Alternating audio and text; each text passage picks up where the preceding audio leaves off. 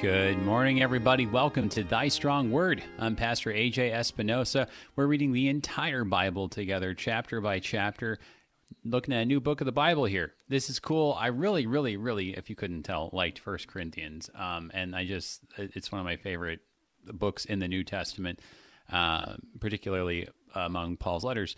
But it's really cool to get back into these stories here because they're not just stories of cool things that happened, though they are stories of cool things that happened, but you just get all this sense of like what was going on and how people of faith lived, and you just see all these. It just makes more connections than a letter can, the way that a story can, and I think we see that today, and we see the connections because Samuel is just one of the most connected figures I think in the Bible, just in general. You know, he doesn't really fit the mold for a lot of these things. He's not just a priest. He's not really a king exactly, but in some ways he kind of is that too. He's just like all these sorts of things, and he exists in this weird time in Israel's history when it wasn't during the wilderness wandering, but it wasn't yet in the monarchy with like Saul and David. It was this weird time where the tabernacle was in Shiloh, and it's just... I don't know. In my mind, it's kind of like this Wild West situation. It's really cool, and there's going to be a lot to talk about today as we get started with the birth of Samuel. We'll see a lot of connections, I think, to John the Baptist and Christ in the New Testament. But without spoiling anything else, I want to introduce our guest today. Joining us, we've got Paul Cain, pastor at Emmanuel Lutheran Church in Sheridan, Wyoming, joining us again. Good morning, brother. Happy to have you starting a new book of the Bible with us. Yeah, I'm very excited to lay the foundation for lots of stories to come. Yeah, well, and it really is a lot, and maybe more than we realize, because we call these First and Second Samuel. But it's kind of in some ways, it's sort of a weird way of looking at it, because while Samuel is sort of predominant in just First Samuel, he's not really so much in Second Samuel. And in fact, in the Septuagint, we keep going, and we call these First, Second, Third, and Fourth Kingdoms. Right. Originally, what we call First and Second Samuel was one book, unlike First and Second Corinthians in the New Testament. Right. And the break, it's a very fundamental place with the death of King Saul and David becoming king of Judah. Right. So in that way, it's like you were saying, it really is like just the beginning of many stories, and not just the story of just Samuel. We call it Samuel like it's maybe about him, but it's just Samuel gets the ball rolling. But this is going to be the stories of Samuel, of Saul, of David, of Solomon. I mean, it's just going to keep on going, and it's sort of like the Pentateuch in that way, in that it's not just really about one single figure. It just keeps rolling. Right. There's so many things that could be said. We don't hear much from Samuel at all in verse 1. It's really the time before his birth and him being given to the Lord. Eli gets introduced here too. There's a lot about him. Samuel is the last of the judges. In a similar way, we often think of John the Baptist as the last of the Old Testament style prophets. Right. And so in that way, that's another analogy between him and John the Baptist. And there's quite a few, I think. I think that we'll see that later, especially too, how the role of Samuel as the prophet who critiques or holds the king accountable, and how John the Baptist continues that role, even leading up to his death ultimately. I mean, there's just a lot of connections. But so I hope to kind of make some of those connections today. Just kind of get a situation about, okay, hang on, well, what's Shiloh again? Why is that where this is all taking place? Why not Jerusalem? Kind of reacquaint ourselves with this stuff that we kind of got a little bit of a taste for when we were reading Joshua. And then also maybe kind of talk about some of these specific things like, okay, this story, I guess, kind of opens up with this with this particular Ephraimite, and why is that significant? And what's the significance really of Samuel's name, which is one of the big parts today. So lots of cool things to be getting into today. But before we get into those things, brother, would you open us up with a prayer? Certainly. In the name of the Father, and of the Son, and of the Holy Spirit. Amen. Amen. God the Father Almighty, maker of all things, you looked on the affliction of your barren servant Hannah, and did not forget her, but answered her prayers with the gift of a son. So hear our supplications and petitions, and fill our emptiness.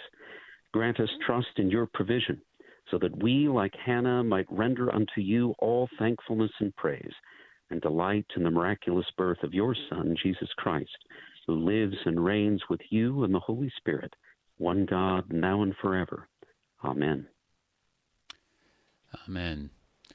All right, so just kind of last kind of introductory remarks here before we actually read it. I think the big one you just mentioned, this is the basically the close of the age of the judges, and Samuel's going to be the last judge, and then after him we get kings. So this is a really big moment in big transition in the history of Israel.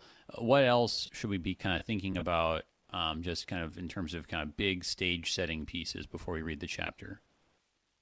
Well, it's hard not to think of Christ as we consider the roles of Samuel in 1 Samuel in particular.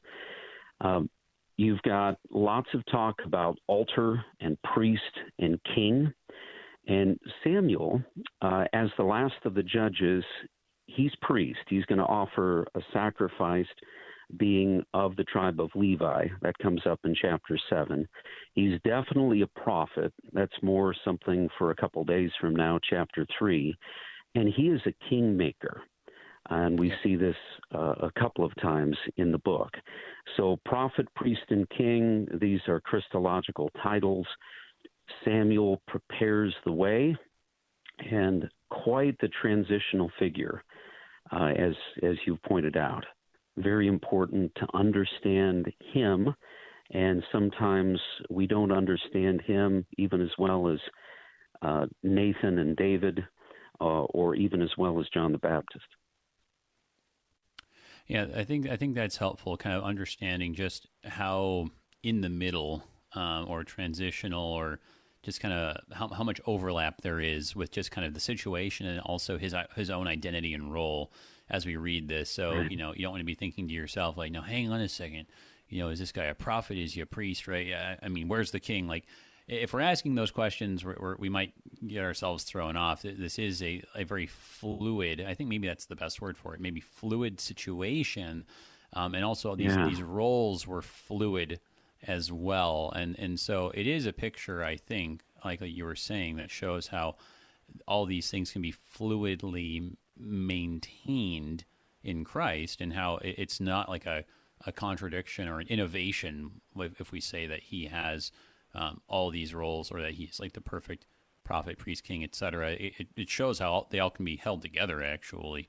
Right. But yeah, there's not a separation of powers as there would be under the American Constitution. That's Even right. though he may be a judge, he's more than just the judicial branch. Well, yeah, and then that's a good point too, right? That the term for judging, right? It's less to do with our sense of judging and more like in the sense that Moses was a judge, right? That Moses would judge the cases between the people, but that's because functionally he was the king, So I mean, it's just again just kind of like you were saying, it's we shouldn't go and necessarily draw too much analogy to our own political situation, but I think all of this stuff is going to speak to our own political situation in the sense of this is all getting at, really, I think all these, especially opening chapters in 1 Samuel, how do God's people interact with political power, and what's the correct use of political power, and how should we wield it, and to what extent do we need to react to corruption, as we're going to see very quickly here in First Samuel. To what extent do we just yield power? So, I mean, like, it is going to, I think, in the end up intersecting our own times and situations a lot. But without any further ado, let's go ahead and read this. 1 Samuel chapter 1 in the English Standard Version. There was a certain man of Ramathaim Sophim of the hill country of Ephraim, whose name was Elkanah, the son of Jeraham, son of Elihu, son of Tohu, son of Zuph, an Ephrathite. He had 2 wives. The name of the one was Hannah, and the name of the other Peninnah. And Peninnah had children, but Hannah had no children. Now, this man used to go up year by year from his city to worship and to sacrifice to the Lord of hosts at Shiloh, where the 2 sons of Eli, Hophni and Phinehas, were priests of the Lord. On the day when Elkanah sacrificed, he would give portions to Peninnah his wife and to all her sons and daughters. But to Hannah he gave a double portion, because he loved her, though the Lord had closed her womb. And her rival used to provoke her grievously, to irritate her, because the Lord had closed her womb. So it went on year by year. As often as she went up to the house of the Lord, she used to provoke her. Therefore Hannah wept and wouldn't eat. And Elkanah, her husband, said to her, Hannah, why do you weep? Why don't you eat? And why is your heart sad? Am I not more to you than 10 sons? After they had eaten and drunk in Shiloh, Hannah rose. Now Eli the priest was sitting on the seat beside the doorpost of the temple of the Lord. She was deeply distressed and prayed to the Lord and wept bitterly. And she vowed a vow and said, O Lord of hosts, if you will indeed look on the affliction of your servant and remember me and not forget your servant, but will give to your servant a son, then I will give him to the Lord all the days of his life, and no razor shall touch his head. As she continued praying before the Lord, Eli observed her mouth. Hannah was speaking in her heart. Only her lips moved, and her voice was not heard. Therefore Eli took her to be a drunken woman. And Eli said to her, How long will you go on being drunk? Put your wine away from you. But Hannah answered, No, my lord, I am a woman troubled in spirit. I have drunk neither wine nor strong drink, but I have been pouring out my soul before the Lord. Do not regard your servant as a worthless woman, for all along I have been speaking out of my great anxiety and vexation. Then Eli answered, Go in peace, and the God of Israel grant your petition that you've made to him. And she said, Let your servant find favor in your eyes. Then the woman went her way and ate, and her face was no longer sad. They rose early in the morning and worshipped before the Lord. Then they went back to their house at Ramah. And Elkanah knew Hannah his wife, and the Lord remembered her. And in due time Hannah conceived and bore a son, and she called his name Samuel. For she said, I have asked for him from the Lord. The man Elkanah and all his house went up to offer to the Lord the yearly sacrifice and to pay his vow. But Hannah did not go up, for she said to her husband, As soon as the child is weaned, I will bring him, so that he may appear in the presence of the Lord and dwell there forever. Elkanah, her husband, said to her, Do what seems best to you. Wait until you have weaned him. Only may the Lord establish his word. So the woman remained and nursed her son until she weaned him. And when she'd weaned him, she took him up with her, along with a 3-year-old bull, an ephah of flour, and a skin of wine, and she brought him to the house of the Lord at Shiloh. And the child was young. They then slaughtered the bull, and they brought the child to Eli. And she said, O my Lord, as you live, my Lord, I am the woman who is standing here in your presence praying to the Lord. For this child I prayed, and the Lord has granted me my petition that I made to him. Therefore I have lent him to the Lord. As long as he lives, he is lent to the Lord. And he worshipped the Lord there.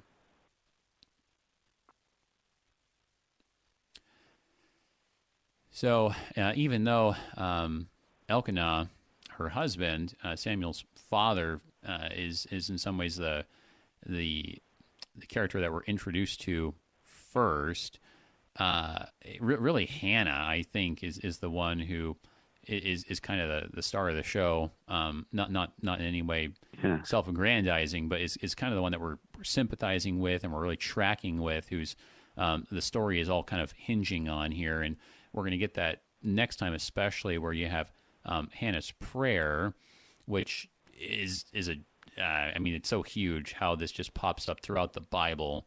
It's just it just makes it's a template for so much that comes later. But yeah, I mean, this is a fascinating story because in some ways it's kind of like Ruth, how the story is kind of about a woman in a bad situation, like and we're tracking with her, and she's humble, and we pity her, and it's just kind of striking all by itself, really, that in this ancient context, you've got this story in the Bible, and it's really kind of focused on the plight of this poor woman. Very much so. In verse 8, her husband sounds kind of tone deaf. Not the most compassionate words that we might expect. From verse 2, we might get the impression that Hannah was the first wife, and then he married another, which is uncomfortable on so many levels for us as Christians. We really feel for her. Our hearts go out for her. And we see what her husband tries to do, the double portion, whether that was actually twice as much as the other wife got, isn't as important, but he tried, but boy, he does seem kind of tone deaf in his words. This Ephrathite. Yeah. He seems to live there, but looking at 1 Chronicles 6, he's a Levite by tribal affiliation and descent. So he's kind of living where he needs to live, since the Levites didn't really have their own territory like the other tribes. Right. Yeah, we saw that, especially in Joshua, how the Levites were scattered. They had cities all over the place, and it was by lot that they had certain cities ceded to them from each of the rest of the tribes that had inherited land. And so so even though this takes place in the hill country of Ephraim, as you were saying, the proper tribal affiliation seems to be of Levi, which of course lends itself to the priestly role, and in fact you've got like very that priestly role is pretty prominent here also, even not necessarily with Samuel quite yet, but like just dealing particularly with Eli, whose sons, we're going to talk more about his sons later, but I mean they're named Hophni and Phinehas, and now Phinehas, I mean that's a particularly prominent name. I mean that was one of the high priests, was the grandson of Aaron, or maybe the great grandson. So I mean, like we're definitely thinking tribe of Levi. There's a very proper line of succession, and the roles in that sense are kind of clear when it comes to what family you're born into, and what that means about what you're supposed to do. Indeed. So they're introduced as priests of the Lord, and Elkanah also sacrificed.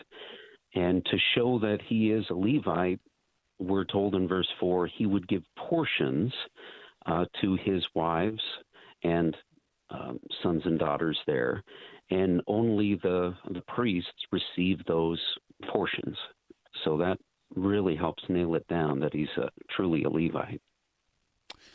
So then this is interesting. We're kind of given all of this this information about who he is, which would seem to be significant because of exactly what you were saying, that if he is a priest, we want to know that he's a legitimate priest, because later on this is going to come up to the idea of, well, is Samuel legitimately a priest, right? And so it's like how you have with Aaron and Moses, right, in Exodus, how you get their ancestry that sketches its way back, not giving like all the names, but traces it, loosely back to Levi to show the legitimacy of that role. So we kind of have, okay, or it's interesting because it's like we have all the credentials there so that, if this man has a son, we would expect that he could legitimately be a priest. But we're told, like you were saying, well, he has 2 wives, so maybe we should talk about that. And there's only children by one of the 2 wives. So this feels a lot like the situation with Jacob, right, with his 2 wives. It feels a little bit like the situation with Abraham, right, and his wives. Mm-hmm. So, this is not an unfamiliar situation in the Bible that you've got 2 wives and only one of them can have children. Right. It's a familiar situation, but it is an uncomfortable one. Yeah. Because therefore a man will leave his father and mother and hold fast to his wife, and the 2 will become one flesh. Mm-hmm. That is how it's supposed to be, Genesis 2:24. That gets quoted in all of the main readings you'd hear at a Lutheran Christian wedding, mm-hmm. Ephesians 5, and also our Lord's quote of that in Matthew, plus what God has joined together, let no one put asunder. You have that one flesh union of one man, one woman for life upheld in the New Testament, when Paul instructs Timothy and Titus that one of the qualifications of pastors, of deacons, is that they be the husband of one wife, man of one woman, literally in the Greek. Mm-hmm. But we see this with Sarah and Hagar as well, with the interpretation of that and another of Paul's epistles. That's very, very powerful, the 2 mountains, the 2 women. And the rivalry that you have here is also very, very uncomfortable. It sounds like something from a polygamous sitcom that mm-hmm. Her rival used to provoke her grievously, to irritate her. That behavior, as well as what we see from Eli and his sons later on, comes at such a contrast to this priestly office of the sacrifice, of everything that's been in place since the tabernacle, the temple tent, was placed at Shiloh all the way back there in Joshua at the beginning of the Wars of the Lord. And to have it move from where it is now in 1 Samuel 1 to where it will be at the end of 2 Samuel, Jerusalem, shows you something major about these events, of the shift of the main sanctuary and the movement of God's gracious presence. Right.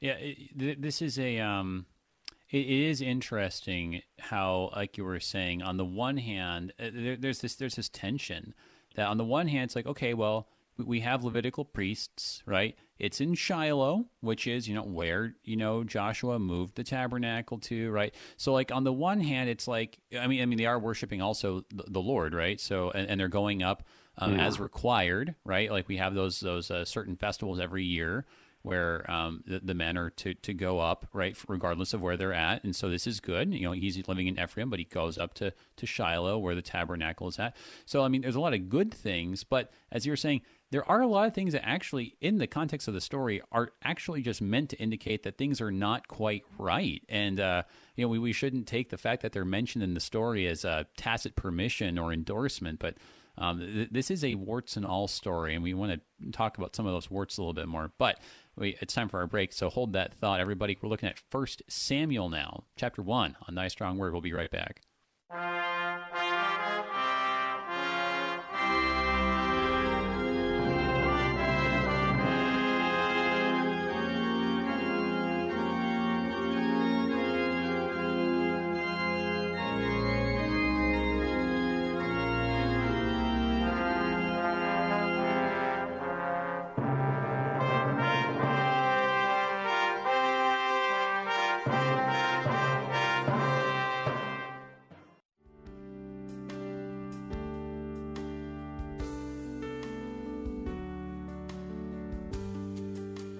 I'm Pastor Ken Bomberger. Join me weekday mornings at 7:15 for Oratio, your time of scripture, meditation, and music on KFUO, Christ for you, anytime, anywhere.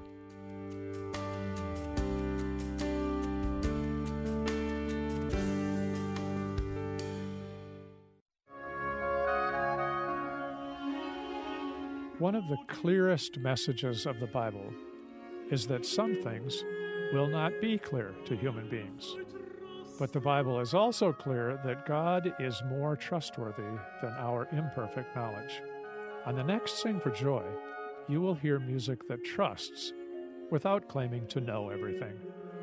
Join us. Sundays at noon on KFUO.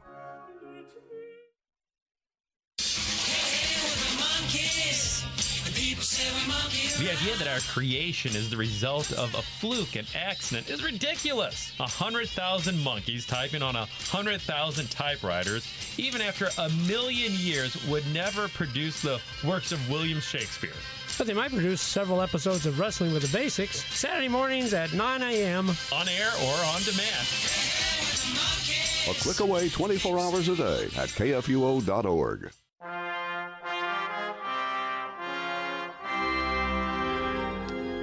Welcome back, everybody, to Thy Strong Word. I'm Pastor A.J. Espinosa. We're looking at 1 Samuel chapter 1, just talking about how this story is, the good and the bad. It's not like this is a sanitized or, just a whitewashed kind of story right here. It's given us everything. And in that way, it fits a lot of the stories in the Old Testament, whether it's the stories of how Abraham, was lying about his wife and he said, hey, guys, like, here, she's my sister, treat her well, and we're all reading that like, what is Abraham doing? So, no, this is a story that isn't pulling any punches and it's just giving you both the good and the bad. And we want to talk a little bit about the bad here in just a minute. With our guest here, we got Pastor Paul Kane, pastor at Emmanuel Lutheran Church in Sheridan, Wyoming. If you've got a question or comment for me and Pastor Kane, give us a call if you're listening live, 1-800-730-2727, or if you're in St. Louis, 314-821-0850. You can also hop on the live stream, facebook.com/AJ Espinosa. Got a couple questions there. I want to talk about this one about the polygamy comment there. Also, you can send questions in via email, kfuo@kfuo.org. Got a few questions coming in via email. Want to talk, one of these about the speaking in the heart. It's really fascinating how, we think of silently praying as just kind of a normal thing, but Eli sees it and assumes that she's drunk. So want to talk about that a little bit. So we can email your questions as well. Want to thank our underwriters at the Lutheran Heritage Foundation. Thank you guys for your support of Thy Strong Word. Their website, lhfmissions.org. So let's get back to this, though. The story that's, warts and all. So you've got, he's got two wives, and it's pretty clear, I think, from the story why he has two wives, that he didn't have any children with the one, and he's got a number of children, sons and daughters, right? Now, I mean, later on, he says, he makes this comment that you're saying, like, does he sound kind of tone deaf? Well, maybe so. I don't want to take a look at that. But he says, am I not more to you than 10 sons? That's unclear if that means that his other wife had, 10 children, or if it's just kind of, hyperbole, right? But in any case, it's like, it's clear what's going on. This man took a second wife, so he would have children, and not be childless. And, that's something that happened in the Old Testament, but something, as you were saying, that God repeatedly says, don't do that. But I mean, then again, the Old Testament's constantly showing us that people do this left and right? I mean, God says, don't worship other gods, and they keep doing that too, right? They do.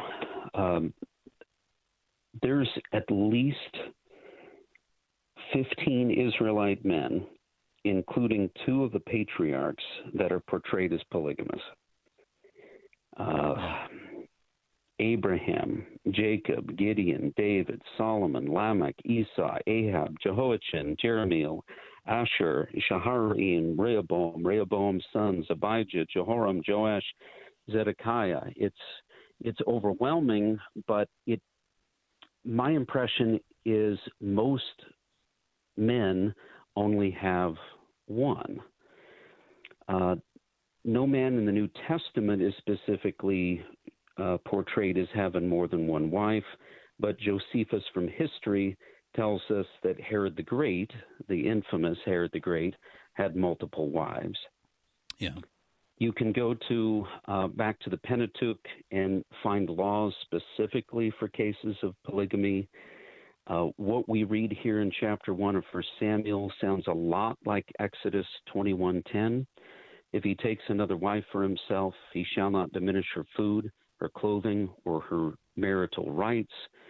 Deuteronomy 17 has a law limiting Israelite kings. Deuteronomy 21 talks about inheritances, anticipating that there are going to be problems with jealousy and inheritance law, especially if there are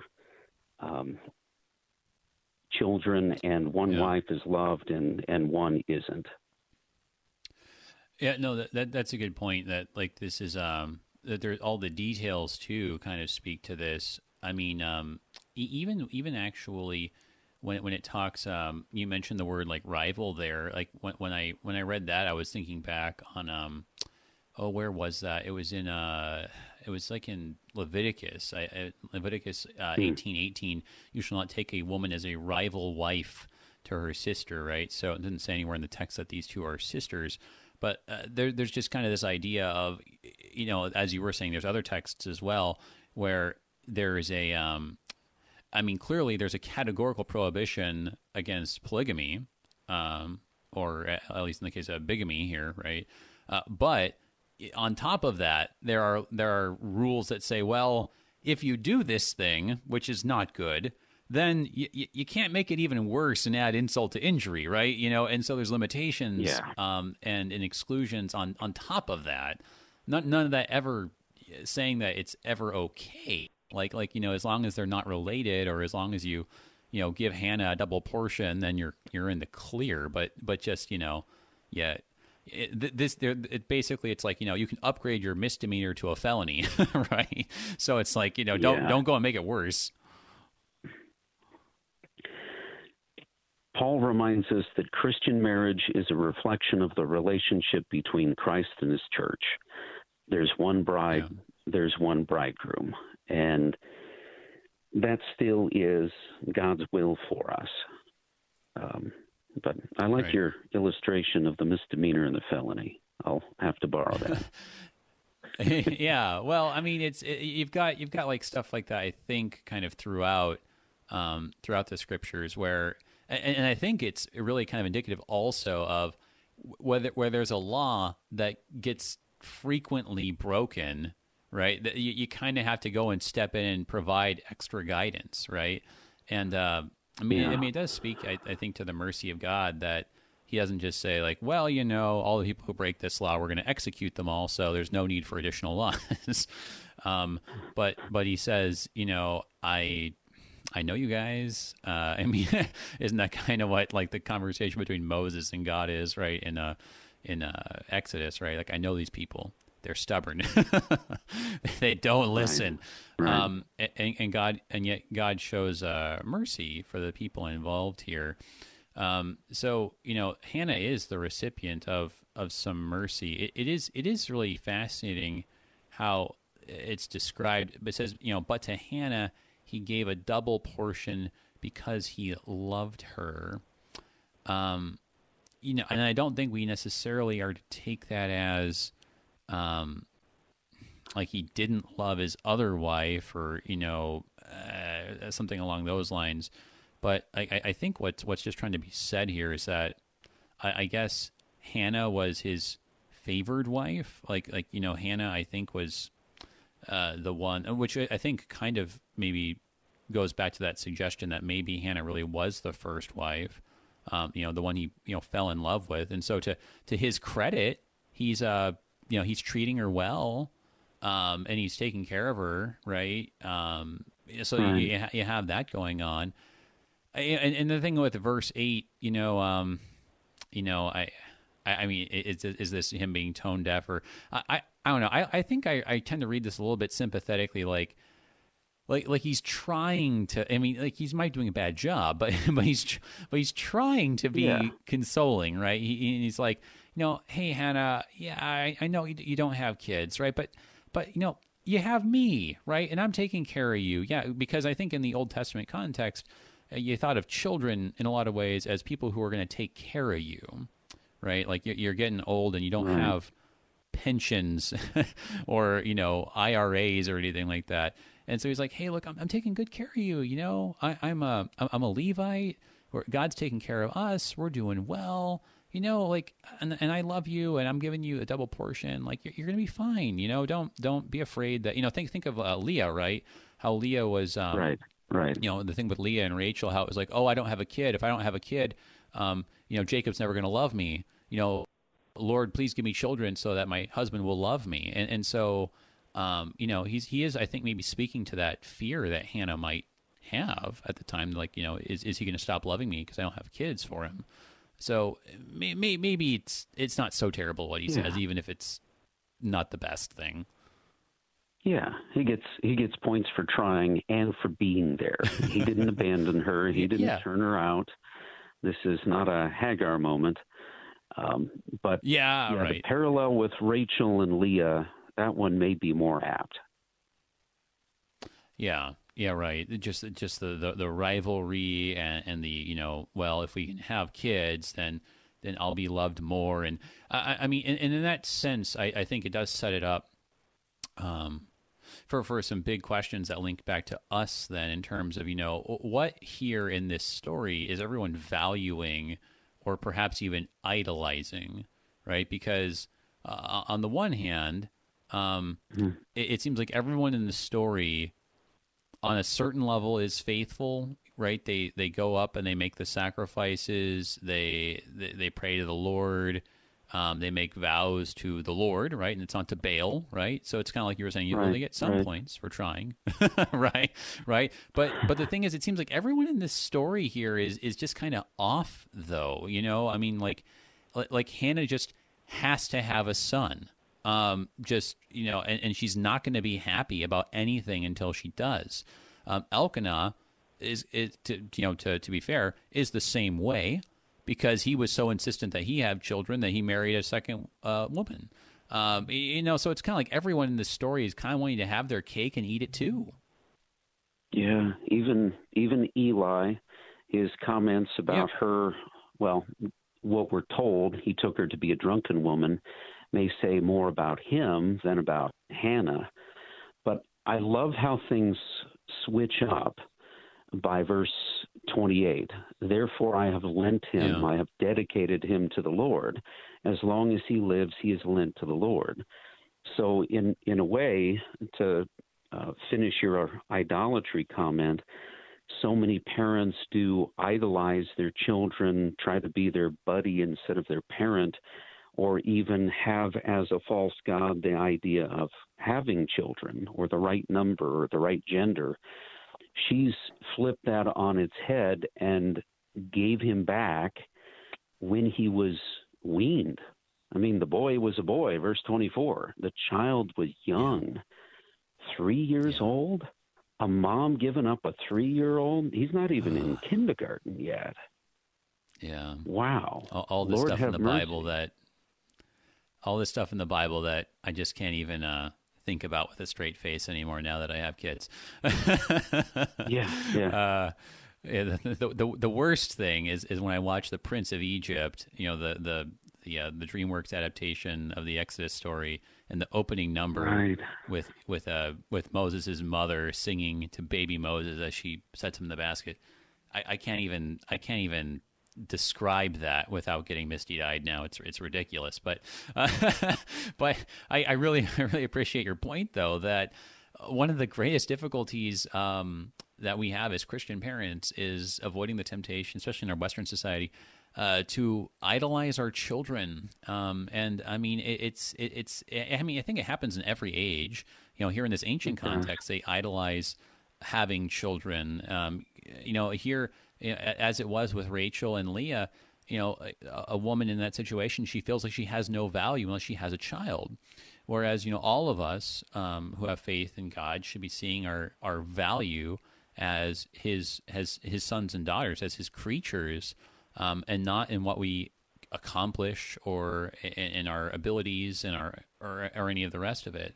So I do like your point that in the end we are God is really being gracious to Hannah here, and even if Hannah is perhaps unduly bent on having a child, he's moving her to the right spot where she's seeing that the child, and then ultimately even life itself, is on loan from God. I mean, this is exactly what Paul was talking about in 1 Corinthians about stewardship. We change our perspective and we look at it all as none of this is ours. My life isn't mine. My kids aren't mine. I mean, ultimately, it's all God's, and I'm just taking care of this stuff for Him for a time. And that's a really hard thought, I think, that for us as Western modern parents to think of it like that. That, you know, as you were saying rightly, you know, like instead of like, you know, like, oh, this kid's mine, I'm gonna, you know, make sure that I'm, you know, buddy with them, and they're always gonna like me, and you know, all the rest of it, and instead seeing it as, you know what, this child is ultimately God's child. He's given me the gracious task of, you know, taking care of this child for however many years. You know, may God grant that we take care of our children more than 3 years. But we're just really taking care of them for a time on His behalf. Yes, it's back to stewardship, as you mentioned. They are a blessing from God. I'm blessed to be headmaster of a school, and we get started the day after Labor Day. I love the attitude of the Mother of our Lord, where she says, "Let it be to me according to your word." And depending on the Lord as our insurance policy instead of children or an insurance policy is really the best thing. It helps us avoid that idolatry, but also entrust ourselves to God's rich grace and mercy, single, married, with children, not blessed in that way. We can certainly understand what she's going through. It just tugs at our heartstrings, most definitely.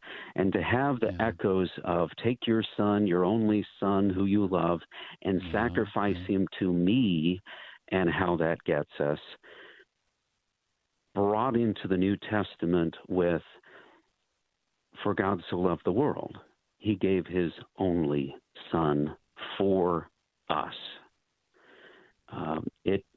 It may have cost us nothing, but it cost the Father everything in Jesus.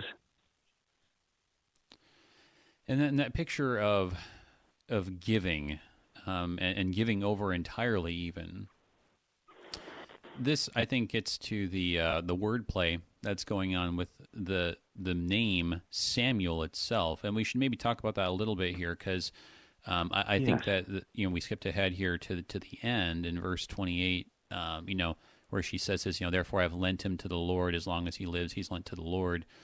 Earlier in verse 20, you know, it says, in due time Hannah conceived and bore a son, and she called his name Samuel, for she said, I've asked for him from the Lord.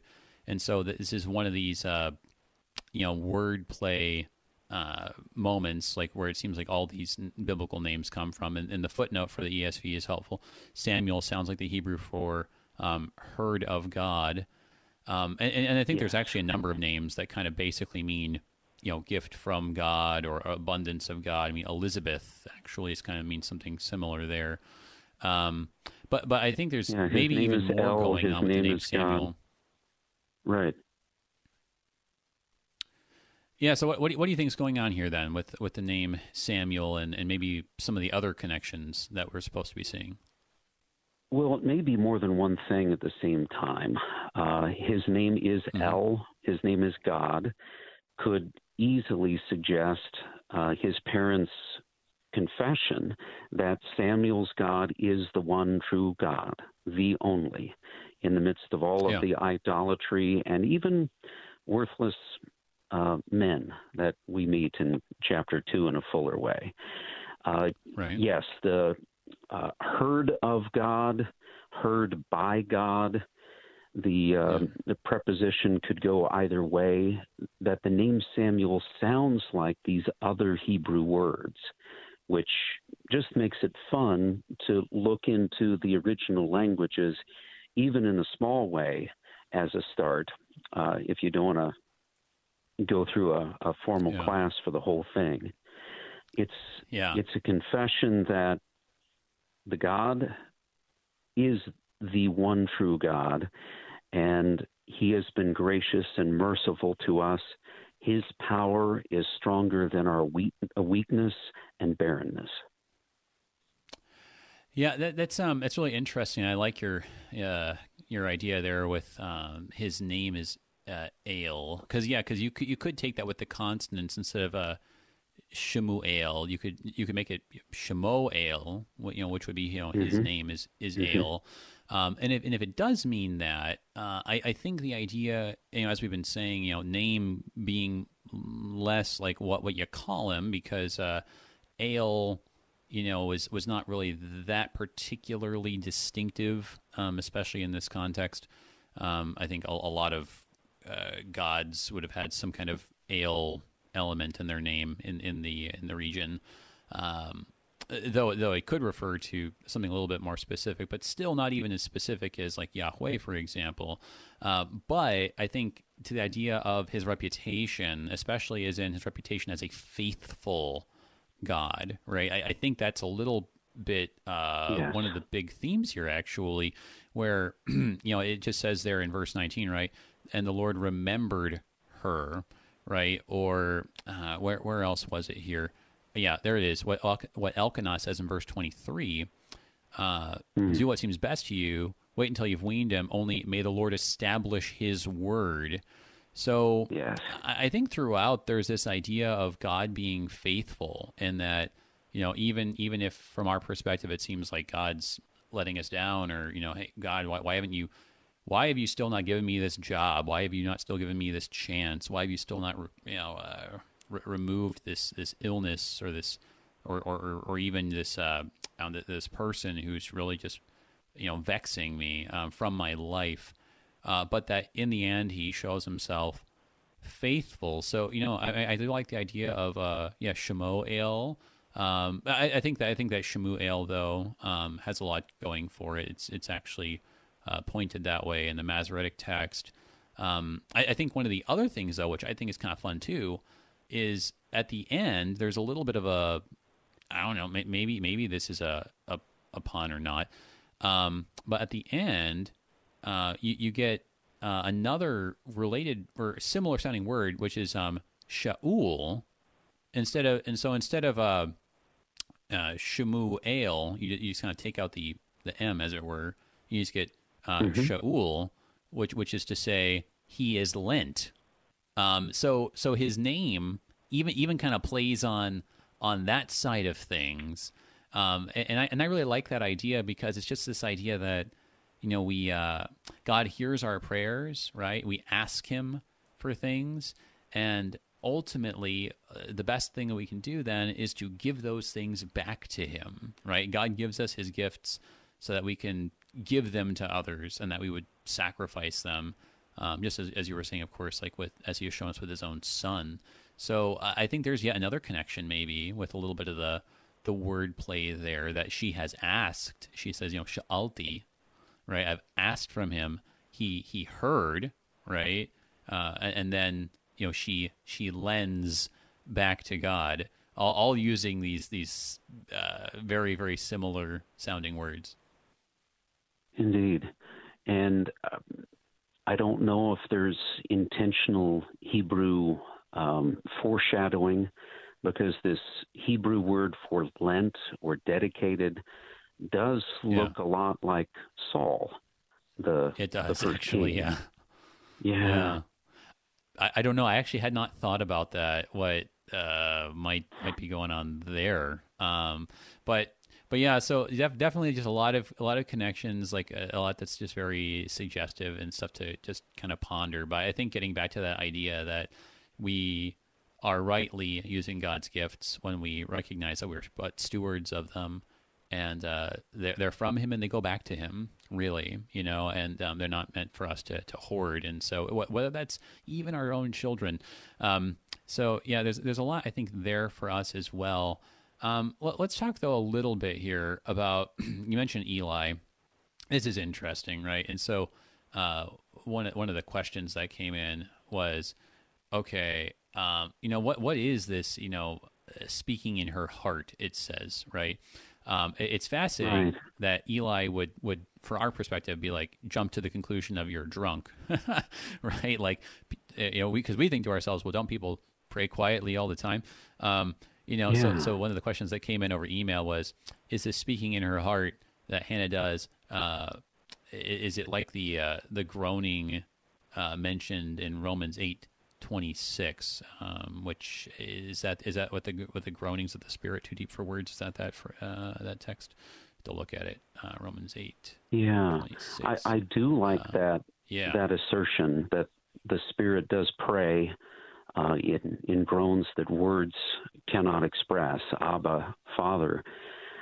I found something. Our school here is a classical Lutheran school. And one of the things we learned from the classical period is it was a very rare thing in classical times, biblical times, for someone to just sit there and read something silently to themselves. Right. Curling up with a good book, that was just not done because there weren't that many scrolls. That's right. Even in the time of the New Testament, Testament. who could read. Most people couldn't. So for someone to just sit there silently and read was virtually unheard of until the modern era. And so, too, if you're praying, it would usually be done out loud so people would know what's going on. And Eli, he only sees her lips moving and takes her as a drunken woman. And she says, no, I'm troubled in spirit. I've been pouring out my soul before the Lord. Don't regard me as a worthless woman. And then not knowing what her prayer was, because she said it silently in her heart, in her mind. He says, go in peace, not merely have a nice day, but he blesses her. How amazing that the Lord they leave on favorable promise. Terms. Right, they leave on favorable terms, even though it was kind of a rocky start, right? And and she respectfully says, "Let your servant find favor in your eyes." So at no moment does she say like, "Oh, you mean priest, you're not very compassionate," But yeah, I think you're right that he in some ways kind of makes a natural assumption for his cultural context, which is like, her mouth's moving, but there's no sound coming out. Like, is she okay? Right? But it's because of this exceptional anxiety and vexation here, and we're going to want to talk about that more too, because I think the bit about wine is, it's a hint for what's coming. But thank you so much, brother. A lot of good connections here. Can't even look at it all, but you got the ball rolling for us. Thank you, brother. Thank you. Privilege. Everybody, that was Pastor Paul Kane at Emmanuel in Sheridan, Wyoming. We're going to go on to chapter 2, look at that song, that prayer of Hannah next time. Looking forward to that. Until then, everybody, I'm Pastor A.J. Espinosa. Peace. The official broadcast ministry of the LCMS. Your support is vital for this program to continue. You can make a gift safe, secure, and easily online at kfuo.org. Thank you for listening and supporting Thy Strong Word.